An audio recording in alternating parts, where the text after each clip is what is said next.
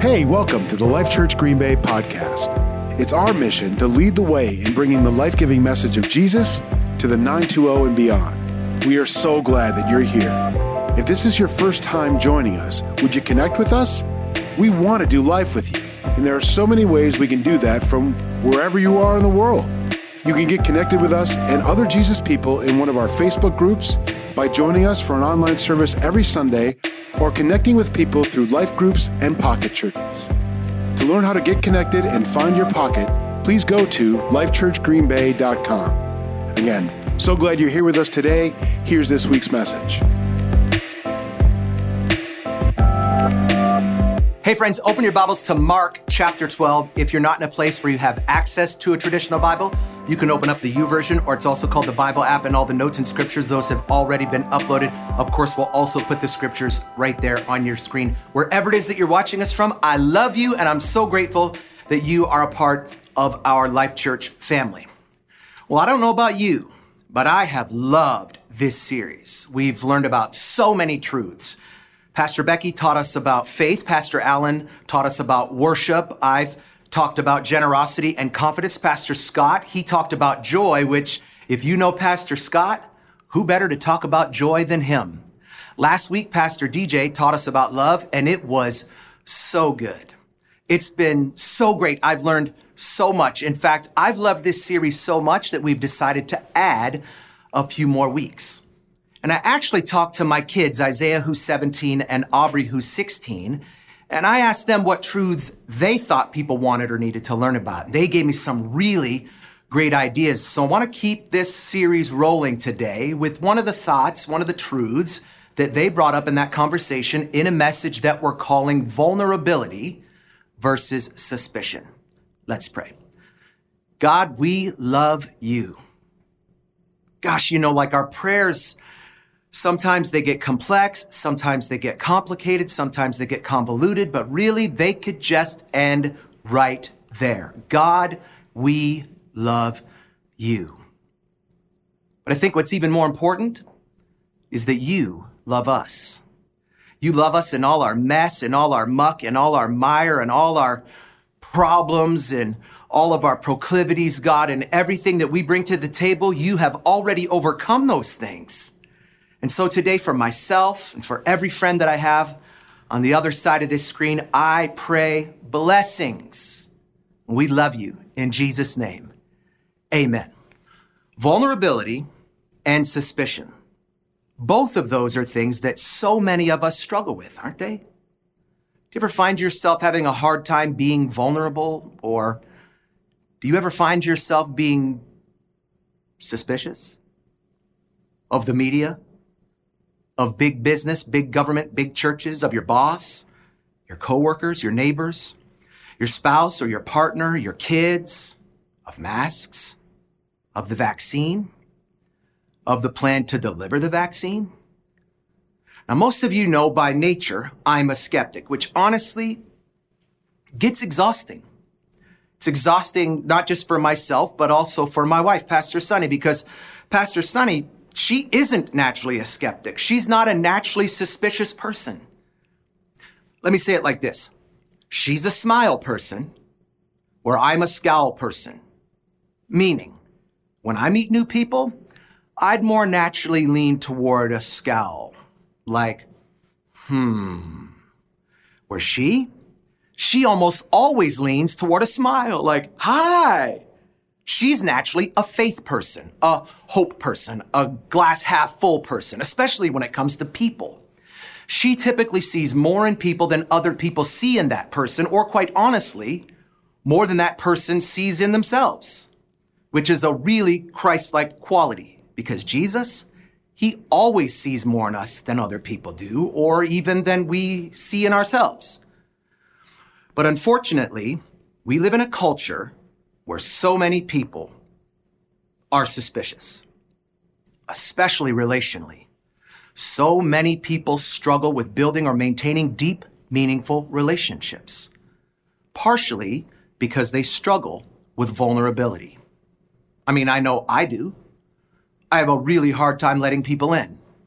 I have a really hard time trusting people, and I chalk it up to the fact that I'm such a public figure that I'm suspicious of people. I wonder what they really want from me. But if I'm honest, it's not really about that. It's mostly about fear.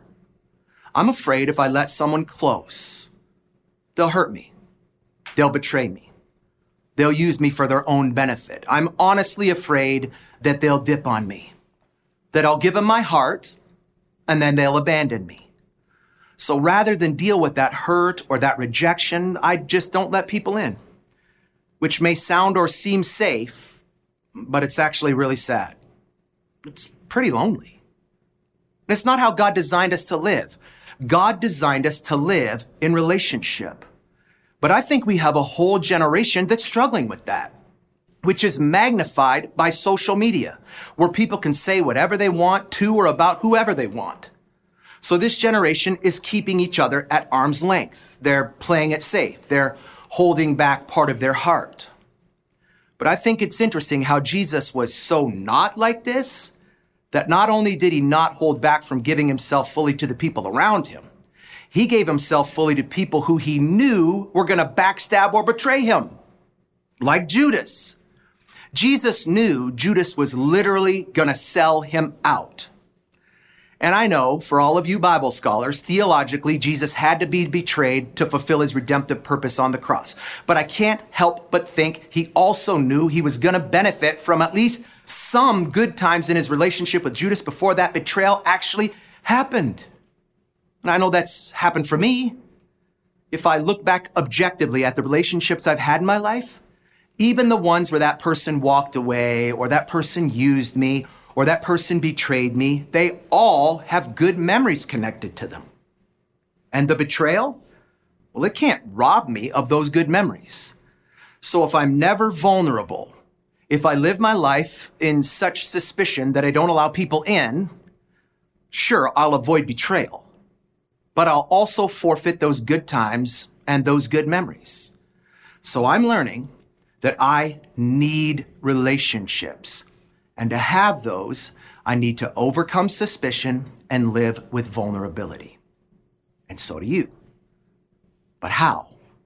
Well, I want to give you some practical steps, and they all come from this really interesting interaction in the Gospels between Jesus and a religious leader. He was a teacher of the law, which meant he was an expert in religious law. He had memorized it. In fact, he would have memorized what you call the books of Moses or the books of the law. It's the first 5 books of the Old Testament: Genesis, Exodus, Leviticus, Numbers, and Deuteronomy. Listen to this exchange. It's from the Gospel of Mark. It says, one of the teachers of religious law was standing there listening to the debate. When he heard them debating and saw that Jesus answered them well, he asked him, "Teacher, which command is the most important of all?" Jesus answered him, "The most important is this. Listen, Israel, the Lord our God, the Lord is one. Love the Lord your God with all your heart, with all your soul, with all your mind, and with all your strength. The second, it's equally as important. Love your neighbor as yourself. Against these commandments, there is no law." Now, Jesus' response is what we in the church world call the Great Commandment, and it's echoed by the Apostle or St. Paul in the book of Romans when he said, the commandments, you shall not commit adultery, you shall not murder, you shall not steal, you shall not covet, and whatever other command there may be, those are all summed up in this one command. Love your neighbor as yourself. And that hits upon what we call the golden rule, do unto others as you'd have done unto you, which isn't exclusive to Christianity. It's universal to every religion in the world. It's also known as the ethic of reciprocity. And it was widely taught and followed for thousands of years before Jesus ever even walked the earth. But what differentiates it in Christianity is Jesus' use of it. Every other religion approaches it from what's called the negative injunction. It's called the prohibitive form, as in, do not treat others in ways that you wouldn't like to be treated. It's reactive. But when Jesus shares it, he doesn't refer to it in the prohibitive form. He communicates it from what's called the directive form, as in treat others as you'd like others to treat you. It's proactive. He's telling us to overcome suspicion, to allow ourselves to be vulnerable, to take the first step. Back to the Great Commandment. When Jesus responds to the religious leader, he doesn't come up with an answer of his own. He actually quotes from the book of Deuteronomy. He quotes something that's called the Shema. It's a prayer. It's a blessing that for thousands of years before Jesus and since up until now, the Jewish people repeat every morning and every night. It's from Deuteronomy chapter 6, verse 4 and 5. It says, "Listen, Israel, the Lord our God, the Lord is one. Love the Lord your God with all your heart, with all your soul, with all your mind, and with all your strength." Sound familiar? In other words, these people knew what he was saying before Jesus even said it. When the words came out of his mouth, I guarantee you there were some people that rolled their eyes and were like, this guy's supposed to be the great teacher. And when asked the great question to give the great command, he comes up with something we already know. They already knew it. They had already said it, some of them thousands of times. In other words, they'd memorized it. But in this interaction, what Jesus is saying is don't just memorize it. Don't just know it. Don't just say it. Instead, do it. Live it. Get rid of your suspicion and be willing to live with some vulnerability. I want to show you how to do that in a practical way. I want to give you 3 ways to live with vulnerability. Here's the first. Love the Lord your God with all your heart. And there's the caveat. With all your heart is the asterisk on it, because some of you are holding back part of your heart. But when you do that, when you hold back even a sliver, you're not letting yourself be fully committed. You're allowing yourself to be unfaithful. For example, you can't be at the bar drinking too much on Saturday night and in the church acting holy on Sunday morning. You're being unfaithful. You're holding back. You are a spiritual adulterer. And a lot of that unfaithfulness or lack of commitment, it has to do with suspicion. I mean, isn't it true that a lot of people are suspicious of God? Because of that, they say things like, if God loved me, then blank wouldn't have happened. I wouldn't have gotten a divorce. My kids would still be talking to me. I'd still have a job. I wouldn't have been diagnosed with this. My mom would still be alive. I wouldn't have caught the virus. We're suspicious of God, and so because of that, we ask things like this. Why is there so much evil in the world? Or why would a loving God allow bad things to happen to good people? But we're suspicious of God because we don't allow ourselves to be vulnerable with God. And we don't want to be vulnerable with God because we're afraid that he'll reveal things that we don't want revealed. But guys, the cure to that, and really the only cure, is for us to love him. And to love him with reckless abandon. To love him with all your heart. Here's the second step. Love other people with all your heart. And not just people who are lovable or people who love you. I mean, that's easy. That's low-hanging fruit. Love everybody. Always. Mean people, rude people, emotionally and spiritually ugly people, haters, critics, cheaters, manipulators, users, all people.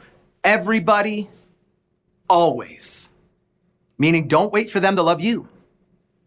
In fact, 1 John chapter 4 says, we love each other because he loved us first. This is the biblical model. He says, if someone says, I love God, but hates his brother, that person's a liar. Because if we don't love people who we can see, how can we say we love a God we can't? It goes a little bit earlier, and it says, this is real love. Not that we loved God, but that he loved us and sent his son as a sacrifice to take away our sins. Friends, since God loves us that much, surely we ought to love each other. And we do that by opening ourselves up, by not holding people out because of something that somebody else did. Guys, don't saddle new people with the past offenses of others. Those people may not even be cut from the same cloth. We need to be really careful not to generalize people, because when we generalize people, it not only leads to skepticism, it leads to every other kind of ism there is. racism, sexism, classism, ageism, all the isms. And we do that because we're suspicious of people, because we don't want to be vulnerable with each other. And it's because we're afraid that we'll see something in them that we've been trying to hide about or from ourselves. But the way to beat that, it's simple. It's to love other people with all your heart. Here's the third step. Love yourself with all your heart. Do you do that? Do you love yourself? You should. And not just what you do, but who you are. Not just on the outside, but on the inside. You know, the Proverbs, the book of wisdom says, a person who gains sense, that word at its root really means wisdom. So a person who gains wisdom, they love themselves. One who guards understanding, they find something good. But too many of us don't love ourselves because we don't really know ourselves. And we don't know ourselves because we refuse to be vulnerable with ourselves. And we don't want to be vulnerable with ourselves because we don't want to face ourselves. We're afraid that we'll discover things we don't want discovered. It's why some people don't want to do Journey to Wholeness. Journey to Wholeness, that's our counseling program, or it's our restoration ministry, if you would. And over a period of a number of weeks, you really look inside, you go internal, you look for things, you uncover things, you untie things that have been tied up, you loosen things that have been bound. And yeah, it's scary, but it's also beautiful, which makes a lot of people scared. But you know what you learn in Journey to Wholeness? That you're not damaged. You're just wounded. You learn that you are God's workmanship, created in Christ Jesus for good works, which God prepared ahead of time just for you to do. I really like how the New Living Translation says it. It says, you are God's masterpiece. And if you've ever been to a museum, you understand the value of a masterpiece. You are God's masterpiece. You're the apple of his eye. You're his pride and joy. He brags about you to his friends. He doesn't see you for who you are. He sees you for who you can be. When he talks to the angels about you, they're like, I don't know, God. We don't see it. But God says, you just wait. You'll see. That's my boy, or that's my girl.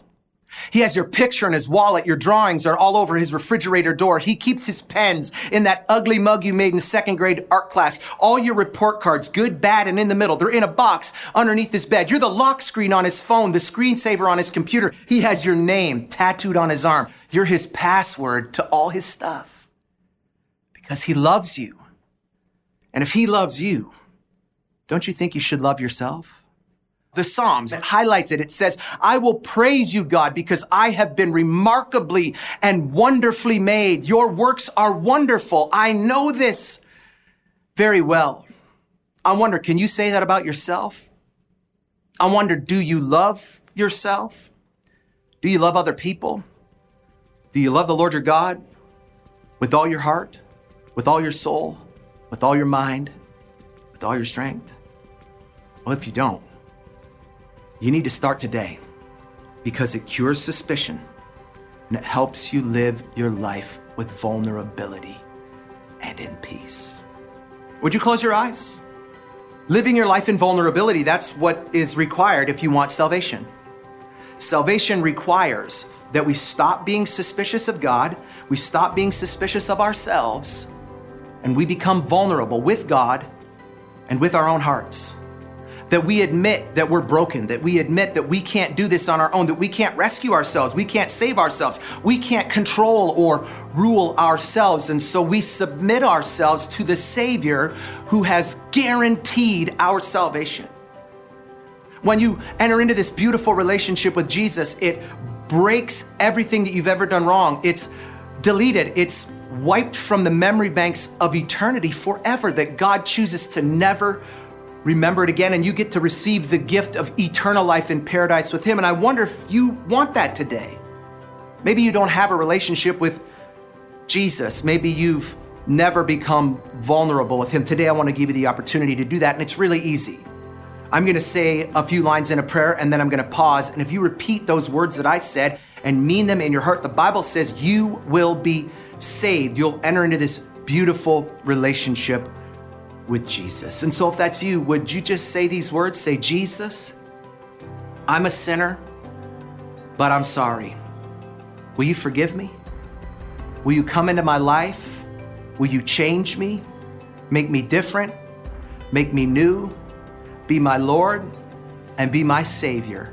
In Jesus' name, amen. Friend, if you prayed that prayer, congratulations. It's the greatest decision that you'll ever make in your life. And we're so excited to be part of your family and for you to be part of ours. And so we would love the opportunity to connect with you. So if you would message us and let us know that you decided to receive Jesus, we would sure love the opportunity to connect with you and to follow up with you. But we're not done. I wonder if you're here and you say, like, Sean, I'm a Jesus guy or I'm a Jesus girl, but if I'm honest, I'm suspicious, especially in these times. I'm suspicious of God. I'm suspicious of others. I'm really suspicious of myself. I don't trust myself, and maybe that's because you've been hurt, because you've been done dirty, you've been done wrong, you've been messed around with, you've been wounded. Friend, if that's you, rather than just pray to end this time together, what I really want to do is, can I speak something over you? Can I speak a blessing over you? Because friends, blessings are powerful. Blessings are important. So will you allow me to speak this over you? May the Lord bless you and keep you. Make his face shine upon you and give you peace. May he bless you in your coming in and your going out, in your lying down and your rising up, in your labor and your leisure, in your laughter and in your tears. Friend, that is my prayer for you. That is my blessing over you, because I love you with all my heart. Hey, thanks for joining us this week. Did you know we have discussion questions for each message? You can download them and talk it over with your friends and family. Go to lifechurchgreenbay.com to download today.